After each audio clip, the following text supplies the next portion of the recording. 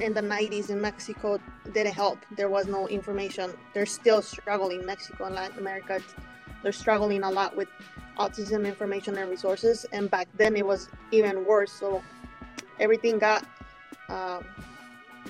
it got a different name from what it really was, and there was not a lot of resources available to be like, oh, this is not normal.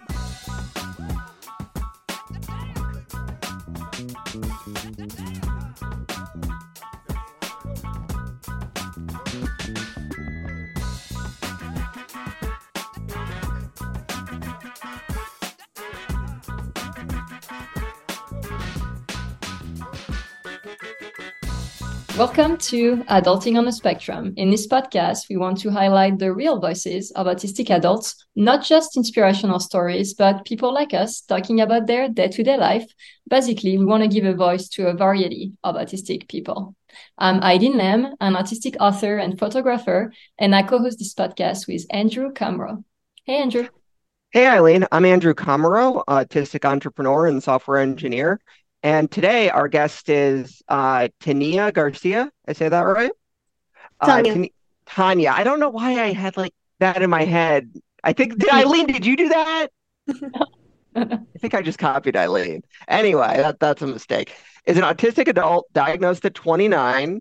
She found out about her own diagnosis when her daughter was diagnosed. She uses her story to help others and hopes to make a positive difference within the autism community. Thank you for joining us. Thank you for having me. It's a pleasure. Appreciate it. So, have you listened to our podcast before? Yes, I have. Yay! We're getting more of that. That's awesome. I guess I shouldn't be that surprised. Anyway, we like to start off, as you know, asking each guest how they prefer to be identified. It can be person with autism, autistic, on the spectrum, or you don't have a preference. I don't. Okay. There we go. Easy again. I know. At this point. Great. Tania, can you tell us a bit about your autism diagnosis journey? Yeah, well, first, and I think the most important thing is I never looked for it. Like, I never had the question or try to find a name for me being so weird. That was the perfect way to describe myself, that I was weird. I was very isolated. I had a hard childhood because I'm a picky eater. I use orthopedic shoes because I used to walk on my toes. Doctors call it somewhere else, like something else, like some orthopedic issues that were not there. Now I understand why they were. I didn't like school.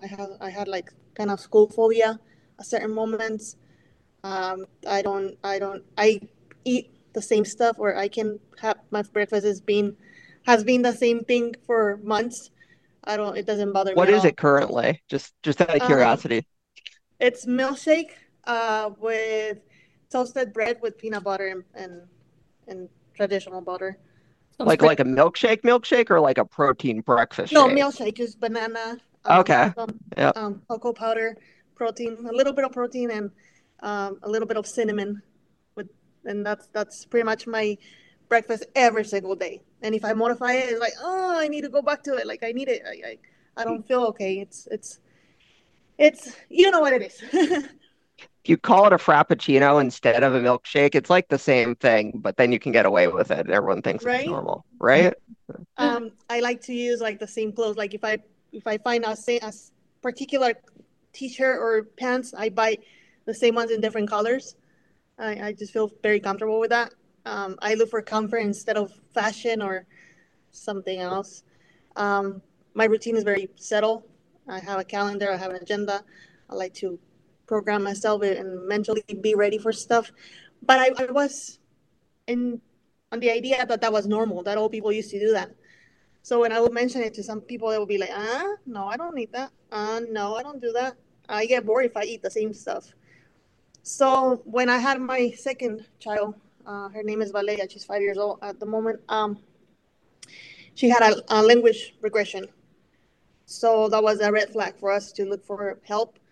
They call it speech delay. But I'm like, how can that be a delay? If she had language, how come she lost it?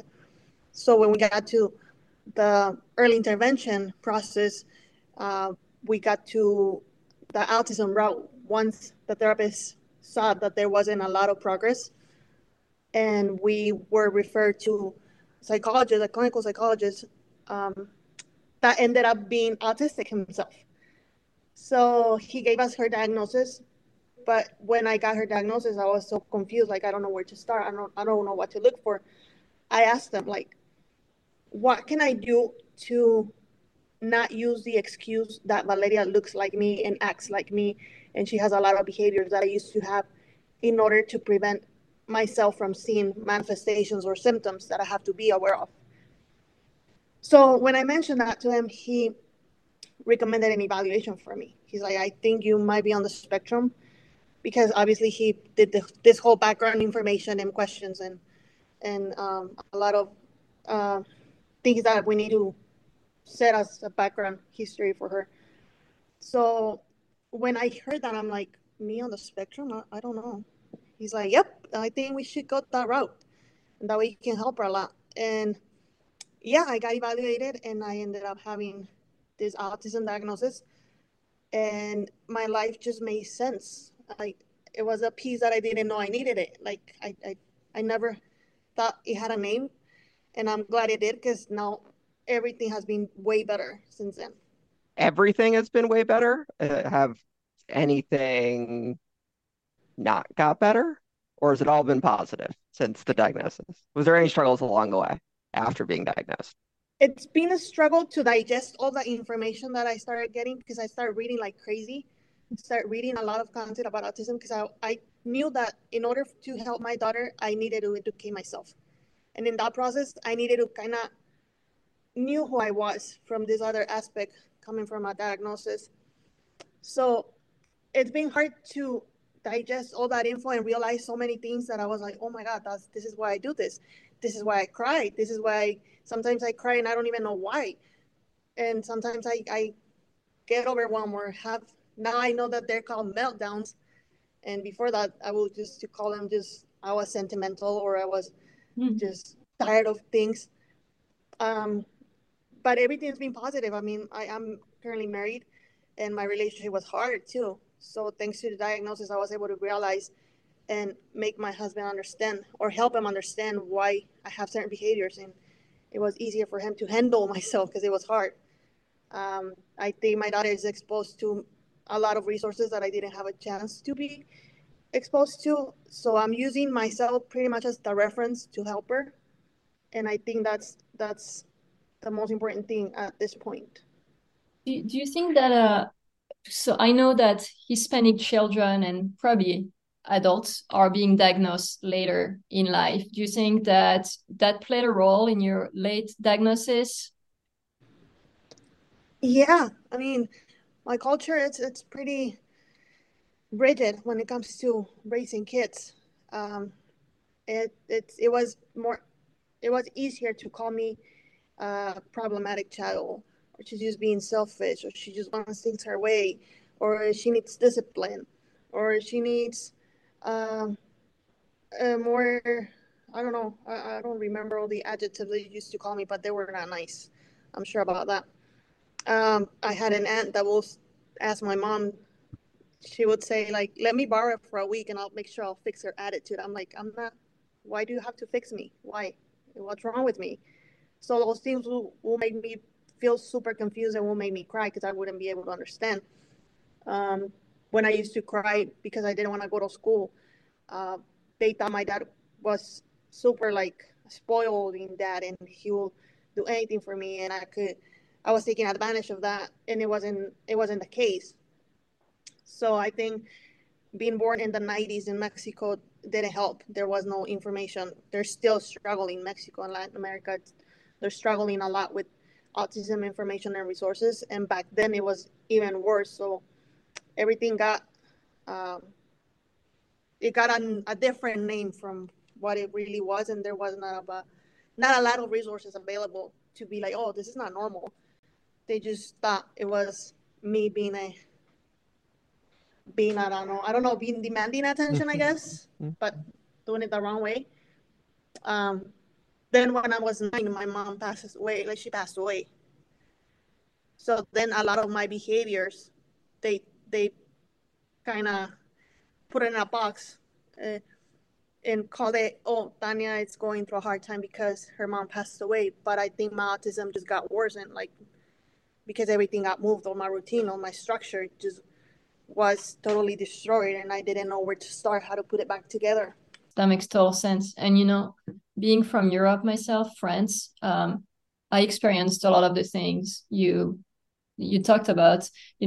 French people have that idea that just like good correction, like I'm gonna spank you and it's gonna make you act all good all of a sudden. They don't really believe in autism, ADHD, and all of that. So I can definitely relate to that. That's why I asked you. I think there's definitely a culture element to when a person is diagnosed with autism. Now, your daughter, you said, is 5. So for her, I don't know. When was she diagnosed? Seems like it was caught earlier, but you're in the US now, so. Yeah, she was diagnosed in 2020. She was 2, a little bit above 2.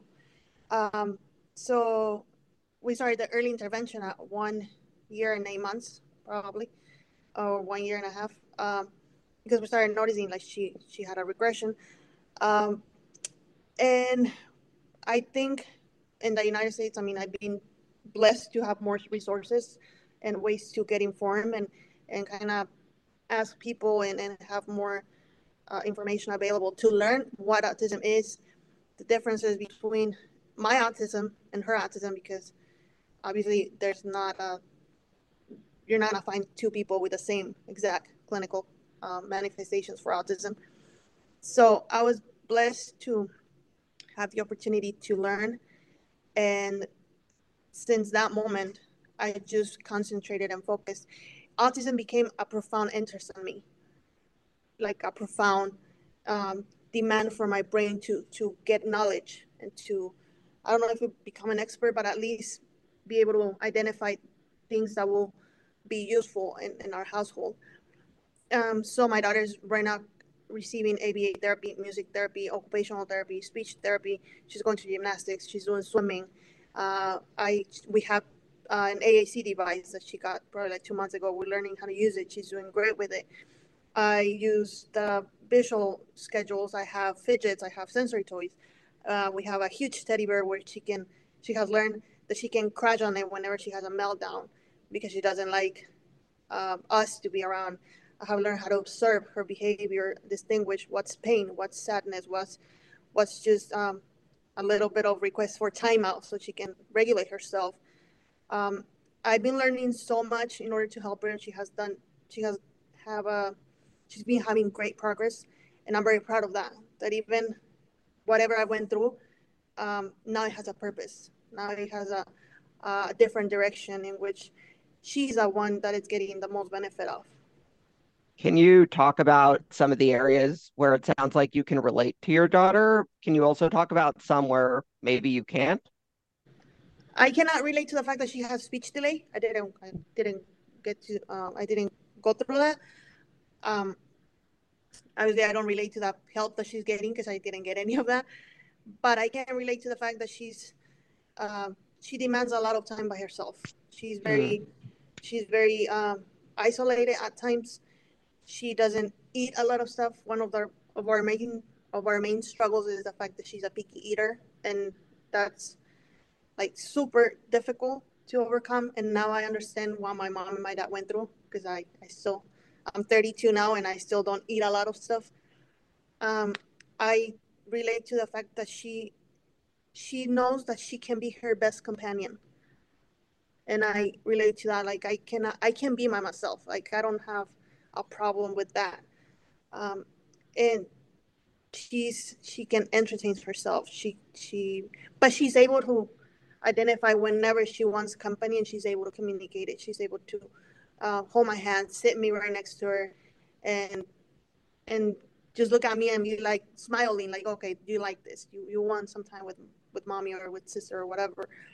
Um, but I totally relate to the fact that she is um, she likes to she has like a certain space at home where she likes to kind of her privacy square. That's how we call it. And I used to have that. Like I used to demand that. I had my own pillow. If that pillow wasn't there, it was kind of chaotic until we found it. She has her own pillow. She has her own things. She has her own things in certain containers, and I have my own things in certain containers.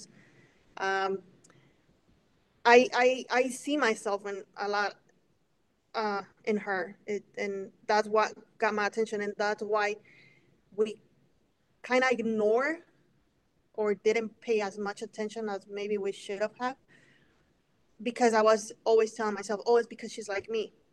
Oh, it's because she acts like me. Oh my God, I understand her. Like, I don't like people. I don't like to be around people. I don't like noises. I don't like firecrackers. I don't like heavy smells. Like, I cannot go through stores. I go to the stores when they barely open or they're about to close, or things like that. And we're similar in a lot of stuff, but we also have our differences.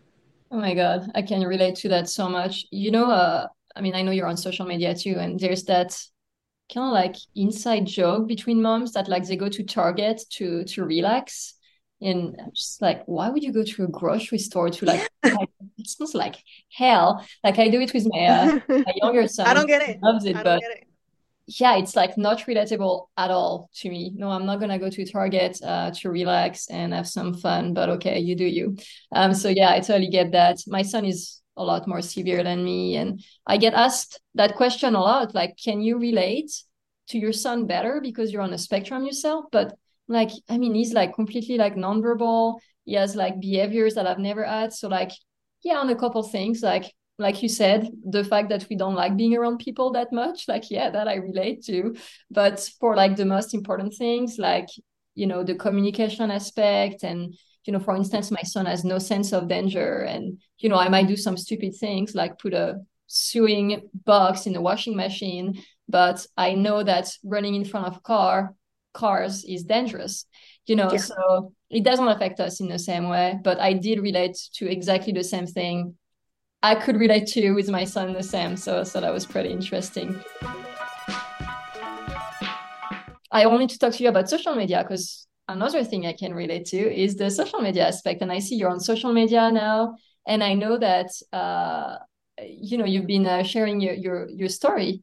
And how did you get there? Like, what made you decide, okay, I'm going to go on social media and share my story? When I started reading about autism, I read most of my books are in English. So I think that English market can be like at a certain point covered already by a lot of voices like yours. Because you guys do a great job. I really, really like what you guys do. Um, but when I got a lot of resources in English, and I'm like, okay, wait a minute, where's the Spanish? I mean, here in the States, where's the Spanish community talking about autism? I don't know if there's more resources now than back in 2020, but at that point, I couldn't find much. And the ones that I was finding, they were giving me like the same script for it. And I'm like, I don't think these people they're just following one book or one source. Like, I don't know. It wasn't clicking for me. It wasn't making a lot of sense. So I'm bilingual. I mean, my first language is Spanish, and I got very concerned. I'm like, these people, these families, are having visits from therapists maybe once a week, maybe twice a month. I don't know, but at least once a week, and they're only relying on the information those therapists are providing. I'm not saying it's wrong, but I think they should be exposed to more options and make more informed decisions. A therapist might be telling them like, "Oh, your kid is not gonna be able to talk, but we're gonna do so and so," and maybe we rephrase that. We're gonna move slow, but we might be able to accomplish. I mean, for a kiddo to request milk, it's a great accomplishment. And if you don't focus on that, at least try. I think you're missing an opportunity. And I obviously understand there's um, there's kiddos with severe autism in level 2, level 1. There's a lot of differences, but I can only speak for my experience so far. I I felt that there was a lot of need to communicate autism in Spanish, And I've been finding like other resources from Latin America, other associations that are doing, certain people that are doing their their mission about around autism, and I'm happy to see that. But I think I had to do something. I couldn't be left as a lost statistic. I felt a lot of desperation for it, and but I didn't know how to even sit myself in front of a camera and talk, because looking at a camera lens is easy. I mean, human eyes are the ones that give me a lot of trouble, because you guys, everyone's eyes communicate a lot, and I don't think I can process that when I look at people on the eyes. So I'm like, okay, a lens is not giving me anything. So I think I can do that, but I needed to learn how. So I got enrolled into several public speaking workshops, and whatever Instagram creators, the creators page was sharing, I looked it up. I read about reels, I read about lives, I read about posting stuff, and creating uh, this community, I think I should call it. And I started like setting myself in front of the camera and start playing with music and started relating certain lyrics to my feelings and my experiences. And little by little, it's been growing. I think people are making a connection with my content, but I wanted to focus on the Hispanic community. So that's why all of my content is in Spanish so far. And I'm very proud of that. I think people wanted to hear autism as an adult, but with simple terminology. I know everyone is And an expert about autism, but I think people still missing that I don't know how to call it, but just a simple way to say things. They're not there's almost, there's just too much information out there, and it's so overwhelming. I mean, it completely agree. There's just there's too much information. It needs to be simplified, narrowed down, curated. So, with that said, from either therapists, doctors, or online, because there's so much information, how did you know? Because there's not just good information, there's also bad information. There's some of the Hispanic information that wasn't helpful, but it wasn't harmful either, right? It was just like exactly. generic. But then, did you run across hurtful information? How did you identify that? And same, like what had you identify the most helpful information, and what was that? I think the most helpful information has been the simplest thing ever. I'll just give you an example. One day I just posted a story because I use my socks inside out. And I even talked to Jim about this when I met him. I wear my socks inside out because of what is it called? Those things, that line in the front, I cannot remember the name of it. I didn't even know there was a name for that. So, Okay, but you know what I'm talking about? Yeah. That line in the front, in the socks, it's very uncomfortable. It makes my life miserable if I wear them the right way. So I wear them inside out, and it's very comfortable, and that's how I can function. So I posted one day that a happy life could be accomplished with a simple action as wearing your socks inside out. So I got a lot of messages like, "Why do you do that?" And I'm like, "Because it's uncomfortable. I don't like it. It's annoying. No, I cannot focus because I'm just thinking about that sensation that I have in my feet." So I got a lot of messages after that. It was a lot of engagement and a lot of moms saying, "Oh, maybe that's why my son cries in the mornings, and he doesn't want to wear those socks, and I have to put him and like force them, or I have to go through this whole crying episode and then finally get him to wear them, and or maybe just wear some sandals, but they're not allowed to go in sandals at the school, or they share so many episodes or so many situations regarding socks." I'm like, what if you just do the change, try it out? A few days later, I get more messages saying, "You know what, that was a problem. He's not complaining anymore. He doesn't care anymore about his socks, or she doesn't care about her socks."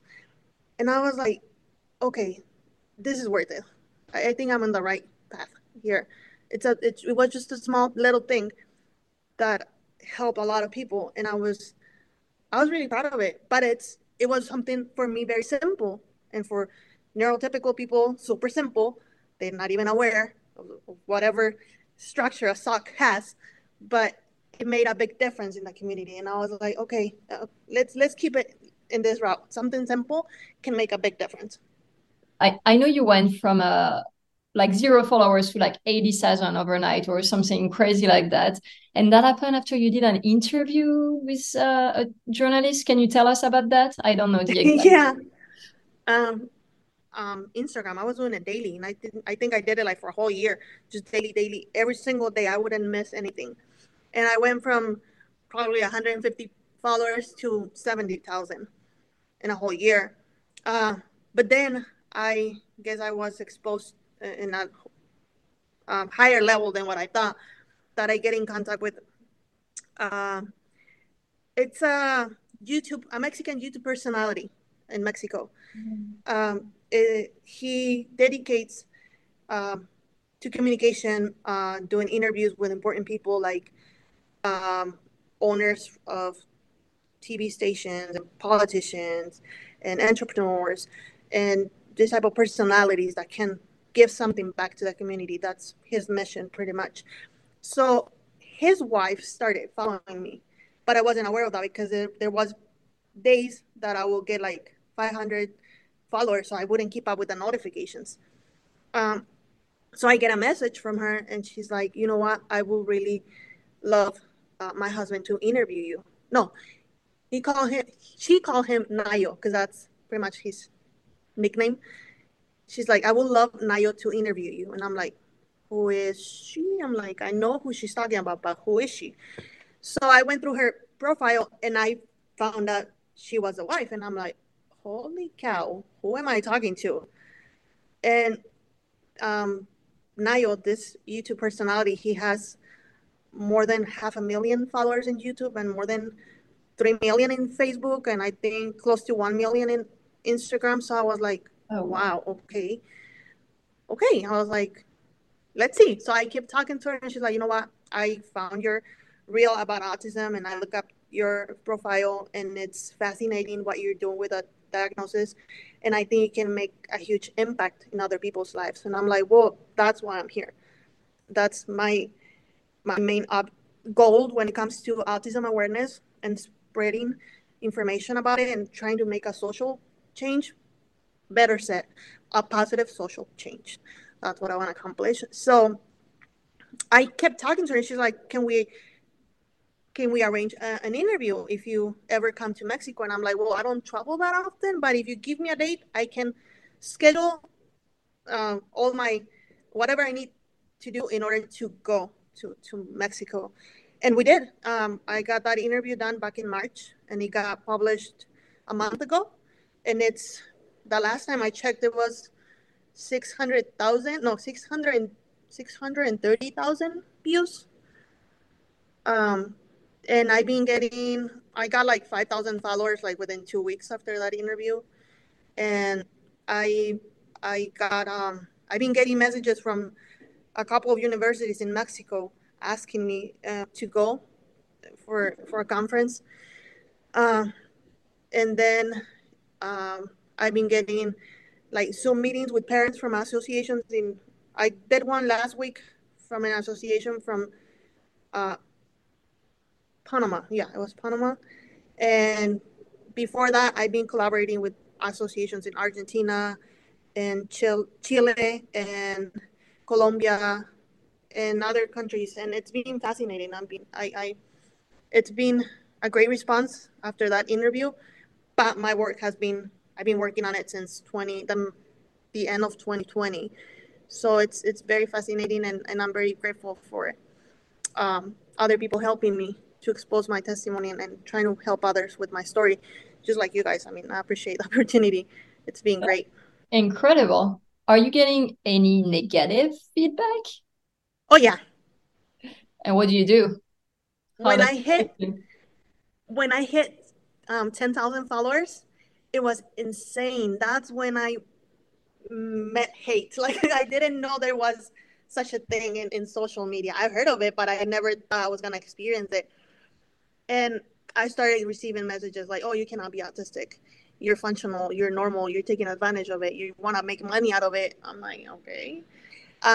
You are trying to take advantage of people's feelings and hurt them because autism is not what you say it is. And I'm like, well, I'm talking about my autism. I cannot talk about severe autism because I don't have it. I don't share with it. I don't have it at home. I don't have anyone close to me that it's on the um, severe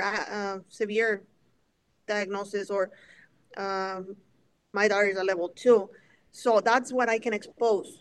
It will be wrong for me to pretend that I know something that I don't live every day. I think that'll be very hypocritical. So I'm exposing what I was told, and after getting a diagnosis, believe me, I went to get a confirmation because I was like, how did I miss it? How come I masked so much and so well that I wasn't aware that all this had a name, or it was because of a diagnosis instead of just being my normal self and being weird and being antisocial, because that was another word, antisocial. I'm like, no, I'm not that. Like, I got rid of so many tags when I got the diagnosis, because all of them had an explanation and they didn't have anything with a negative aspect, or they made me feel like I was a bad person because of my honesty. Like, I'm very honest. Like, if I tell you, like, oh, I don't want to be here, it means I don't want to be here. They're like, oh, you have to be more softer about it. Just tell me something else. I'm like, I don't know. I just don't want to be here. I'm out. Bye. I'll see you guys. Um, and then I hurt people's feelings, and this whole thing comes, and they used to make me feel so bad. Um, but now I know that I'm not, and I know that I can do much to help others, and that I've been trying so much to share my story, uh, but just sharing what I have, and not all people agree to it, and that's okay. But I get way more uh, positive feedback, so I lean into that. Like, I focus on that one. I don't focus on the negative. But it was a uh, tough time in my life when I figured out that hate can hurt you really bad.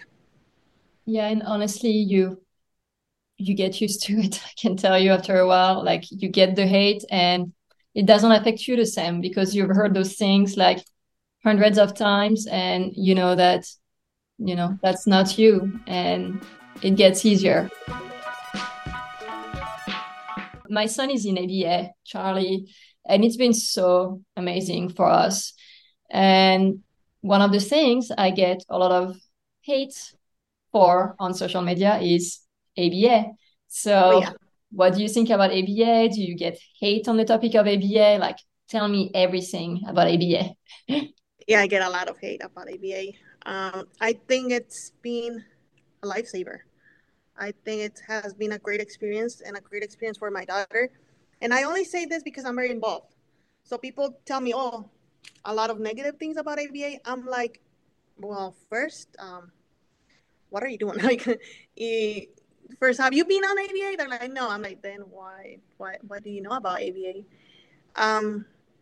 But my daughter has been um, getting a lot of positive things out of ABA.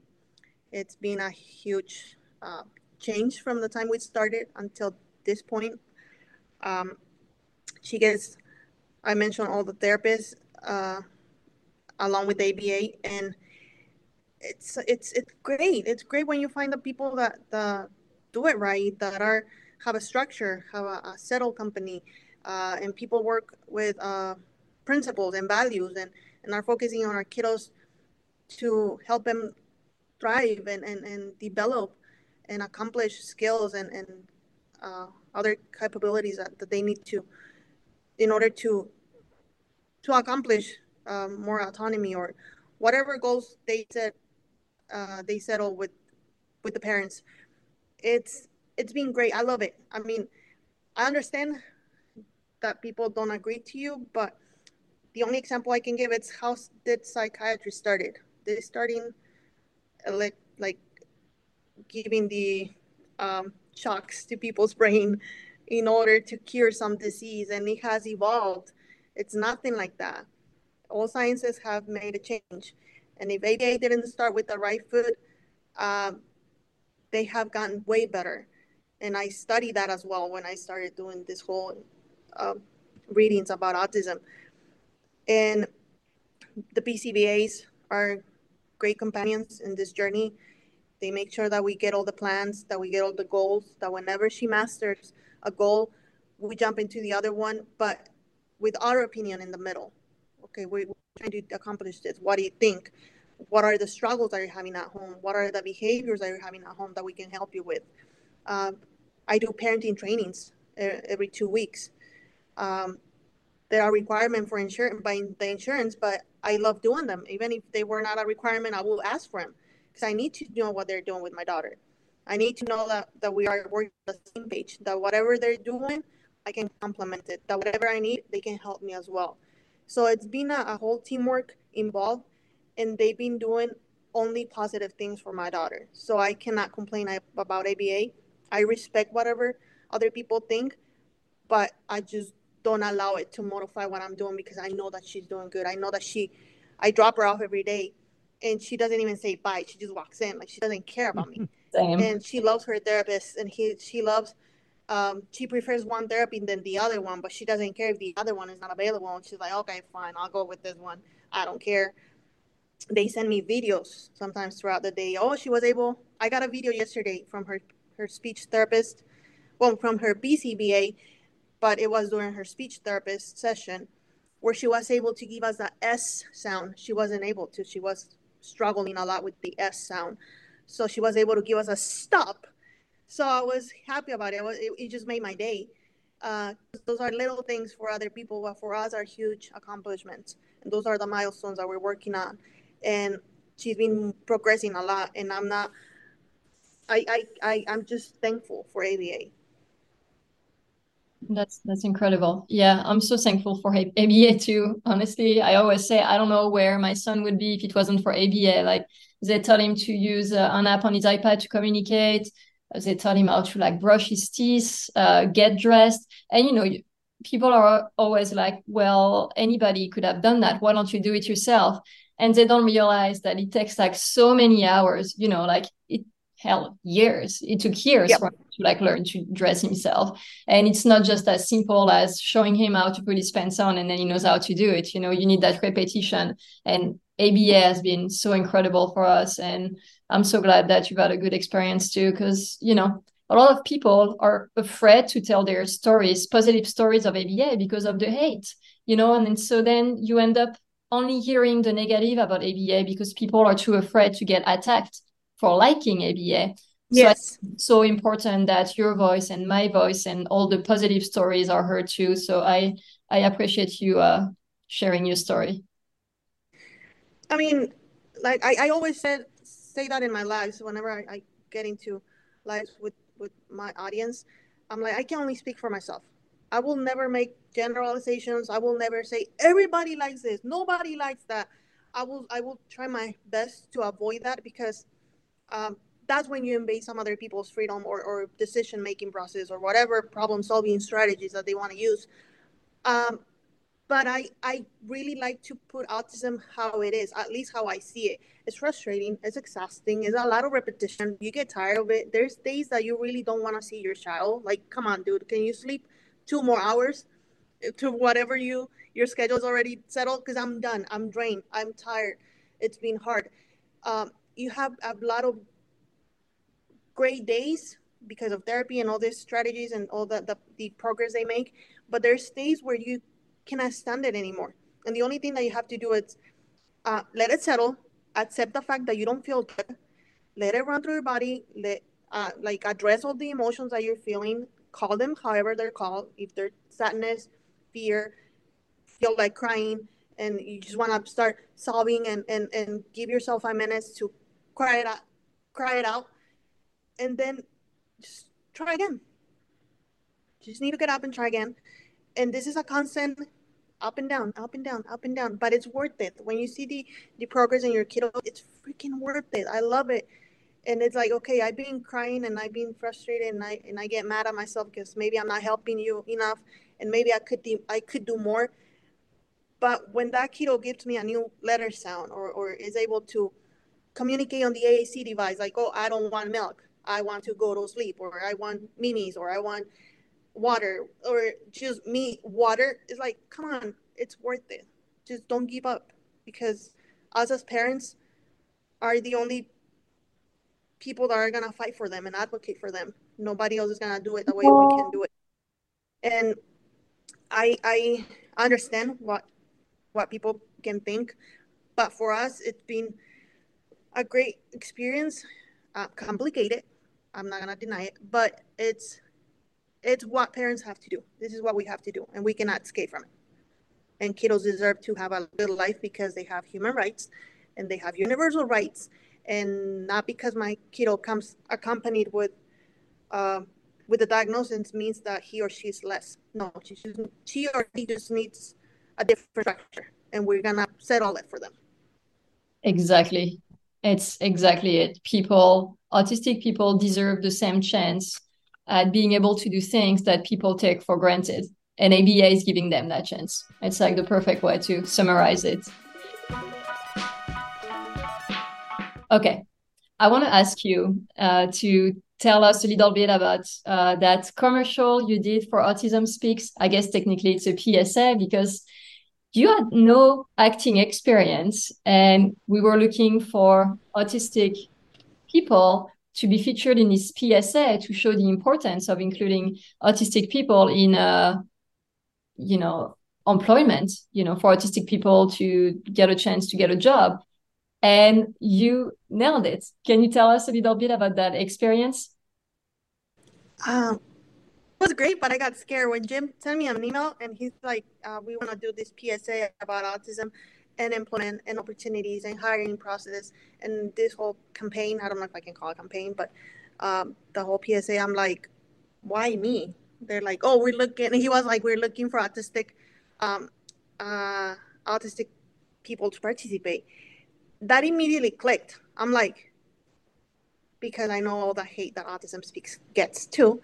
I'm like, they making honor on their mission. They're honoring their mission. They could hire neurotypical models to stand in front of a camera, pretend to be doing whatever you guys were doing, because I didn't know, I had no clue what was that about. But they're considering autistic people on the spectrum to participate, to make it real, to be like, this is what we look like, this is what we can do, and this is what we can project to other people. And I was like, I'm in. He's like, are you sure? I'm like, yeah, I don't know what I'm doing, but if you give me specific instructions, I'll follow them. Like, I'll just do whatever you guys ask me to do. He's like, he called me on Monday, I guess, and I flight on, yeah, I flight on Thursday. He's like, can you do it? I'm like, yeah. Thank God I was in a vacation from school. I had a break. I was like, everything got accommodated to me traveling. And I was like, okay, this is unpredictable, but it makes sense. It has a purpose. So I think I can adjust it. And everything worked out. So I got to Denver. Because like I said, I live in Phoenix, Arizona. I got to Denver on Friday, that Friday. And no, on Thursday night. Then on Friday, we got to the recording or filming place. I don't even know how to call it, you see?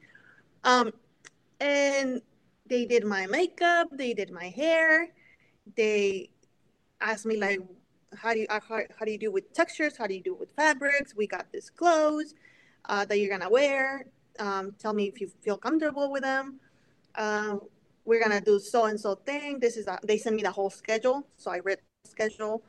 um, you don't need to talk, you just need to wear clothes and simulate certain jobs. I'm like, okay, I can do that.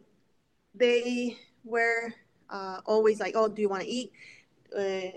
Whenever you don't feel comfortable, just let us know. You can take a break. Da, da, da. So they were so understanding and super kind. And most of them, well, all of them were curious, like, what do you do? Talking to me about my story and talking to Jem on our way to the filming place.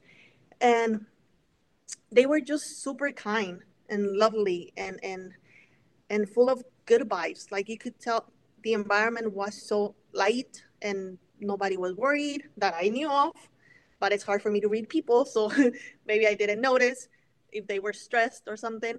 But they treated me super well that I feel super comfortable. So when people get me to feel comfortable, I can actually the flow can be better on my end.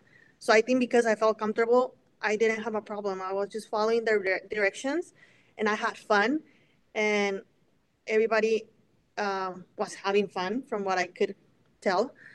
And I loved it. I think it was a great opportunity for me to experience that, which I never done before, but also gave me the opportunity to get in a closer contact with Autism Speaks from Jim's perspective.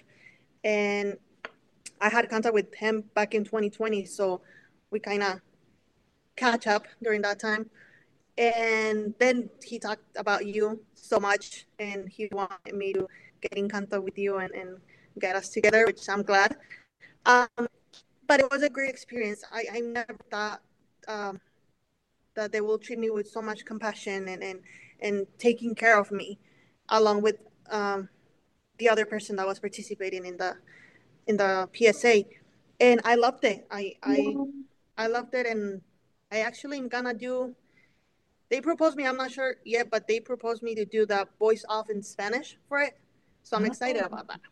That's amazing. That's such a great idea. Yeah, we've been really trying to do more for the Hispanic community. And so, yeah, you're great. And I'm so happy you're, involved with us. And the PSA looks amazing. I can tell you that. Thank you. Can you tell people where to find you on social media? I know we've talked about it, but like tell them your handle and all of that. Well, I'm pretty much everywhere except Twitter. Twitter, I don't like Twitter. But Instagram, Threads, TikTok, Facebook. My username is 07 Tania Garcia. Tania with I, not Y, not O. They can write my name in so many ways, but it's Tania. It's Latin. Garcia is my last name. And I mean, if you are in the Hispanic community or not, sometimes I do things bilingual, and sometimes but I stick most to the Spanish aspect of my account. I'm going to ask you some quick fire questions. What's your favorite animal? I don't like animals. Okay, that's a fine answer. Listen, not what I expected, but I'll take it. Who's your favorite singer then? I would say Garth Brooks. I'm a country fan. I love country music. Favorite food? We cannot hit on it. Asian food. Favorite color? Purple. I love purple. Thank you so much for joining us today, Tania, and sharing your experiences. I know experiences. I know it's going to help a lot of people, and we're going to encourage people to follow your social media so they can get access to your content in Spanish, which is very, very important. So thank you. Thank you. No, thank you so much. I appreciate the opportunity, the space you have open for my story to be shared. Thank you. You too.